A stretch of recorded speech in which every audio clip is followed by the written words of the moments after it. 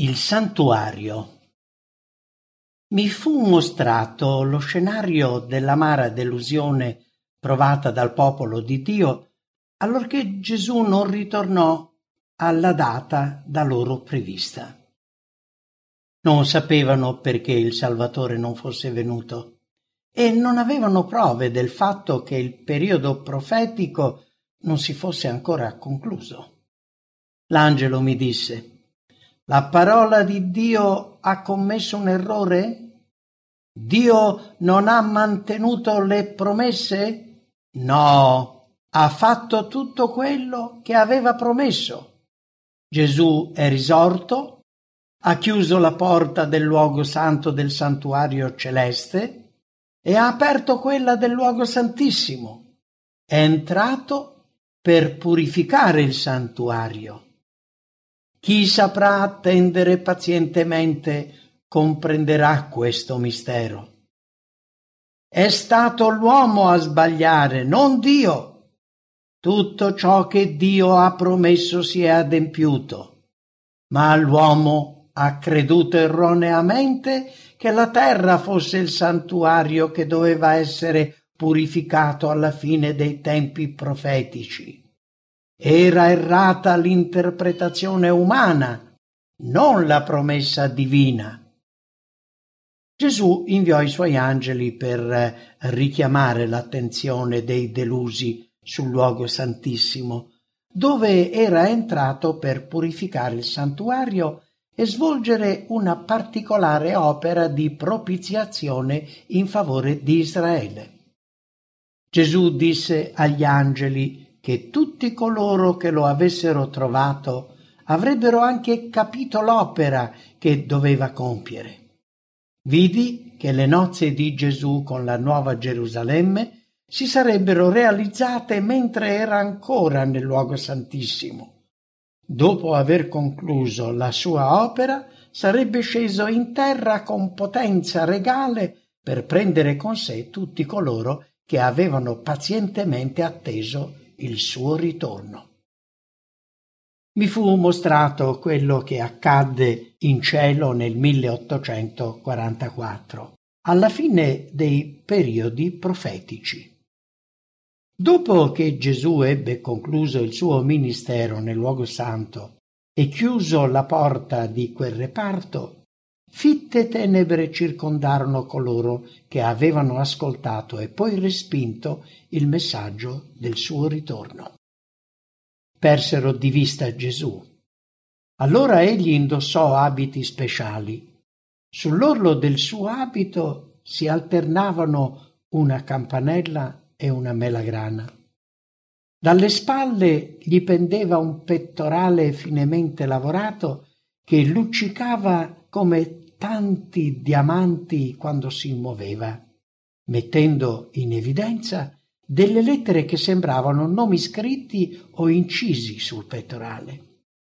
Sulla testa portava qualcosa che assomigliava a una corona.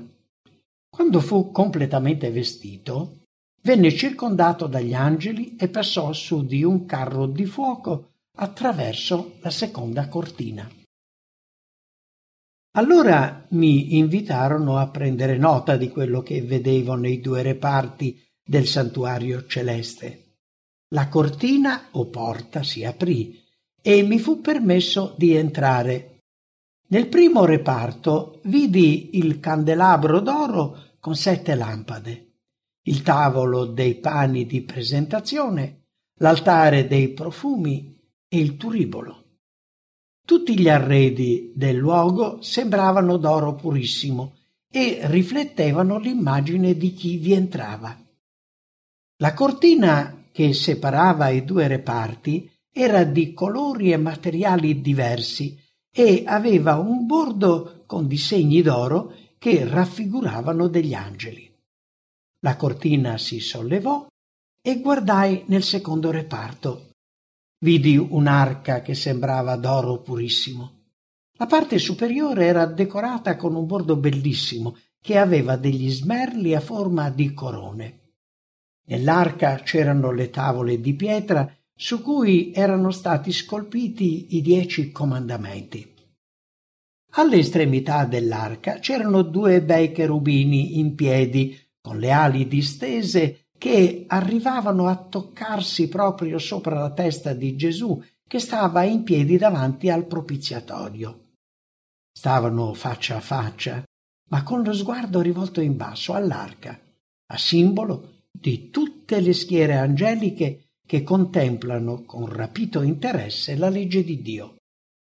Tra i cherubini c'era un turibolo d'oro, e mentre le preghiere dei santi offerte con fede salivano a Gesù ed egli le presentava al Padre, una nuvola profumata d'incenso saliva, come volute di fumo dai colori bellissimi.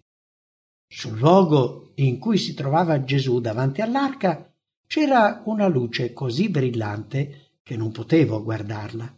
Sembrava il trono di Dio. Mentre l'incenso saliva al Padre, questo alone di gloria scendeva dal trono verso Gesù e poi fino a coloro le cui preghiere erano salite come suave incenso. Una grande luce si riversò su Cristo e inondò il propiziatorio. La gloria di Dio riempì il tempio. Non riuscì a guardare a lungo quel vivissimo fulgore che nessuna lingua al mondo saprebbe descrivere. Sopraffatta, mi distolsi da quella scena di maestà e gloria. Mi fu anche mostrato un santuario sulla terra che aveva 2 reparti. Somigliava a quello celeste e mi dissero che era la sua immagine. Gli arredi del primo reparto del santuario terreno erano come quelli del primo reparto del santuario celeste. La cortina si alzò e, osservando il luogo santissimo, vidi che anche qui gli arredi erano gli stessi del luogo santissimo del santuario celeste. Il sacerdote officiava in entrambi i luoghi di quello terreno. Entrava quotidianamente nel primo, ma solo una volta l'anno nel luogo santissimo, per purificarlo dei peccati che vi erano stati trasferiti. Vidi che anche Gesù ministrava in entrambi i reparti del santuario del cielo. I sacerdoti entravano in quello terreno con il sangue dell'animale in offerta per il peccato. Cristo entrava nel santuario celeste offrendo il proprio sangue. I sacerdoti venivano sostituiti alla loro morte e il loro servizio si concludeva con loro, ma Gesù era un sacerdote eterno. Attraverso i sacrifici e le offerte portate al santuario terreno, i figli di Israele si appropriavano dei meriti del Salvatore futuro. Nella sua saggezza, Dio ci ha trasmesso tutti questi particolari per farci capire il compito di Gesù nel santuario celeste. Spirando sul Calvario, Gesù esclamò: «Tutto è compiuto!» E la cortina del Tempio si lacerò in 2 da cima a fondo, a dimostrare che le funzioni del santuario terreno erano finite per sempre e che Dio non si sarebbe più manifestato ai sacerdoti, né avrebbe accettato i loro sacrifici. Ora era stato versato il sangue di Cristo e lui stesso l'avrebbe offerto nel santuario del cielo. Come il sacerdote entrava nel luogo santissimo una volta all'anno per purificare il santuario terreno, così Gesù entrò nel luogo santissimo celeste alla fine dei 2300 giorni di Daniele 8, nel 1844, per svolgere un'opera di propiziazione definitiva per tutti coloro che avrebbero beneficiato della sua mediazione e purificare così il santuario.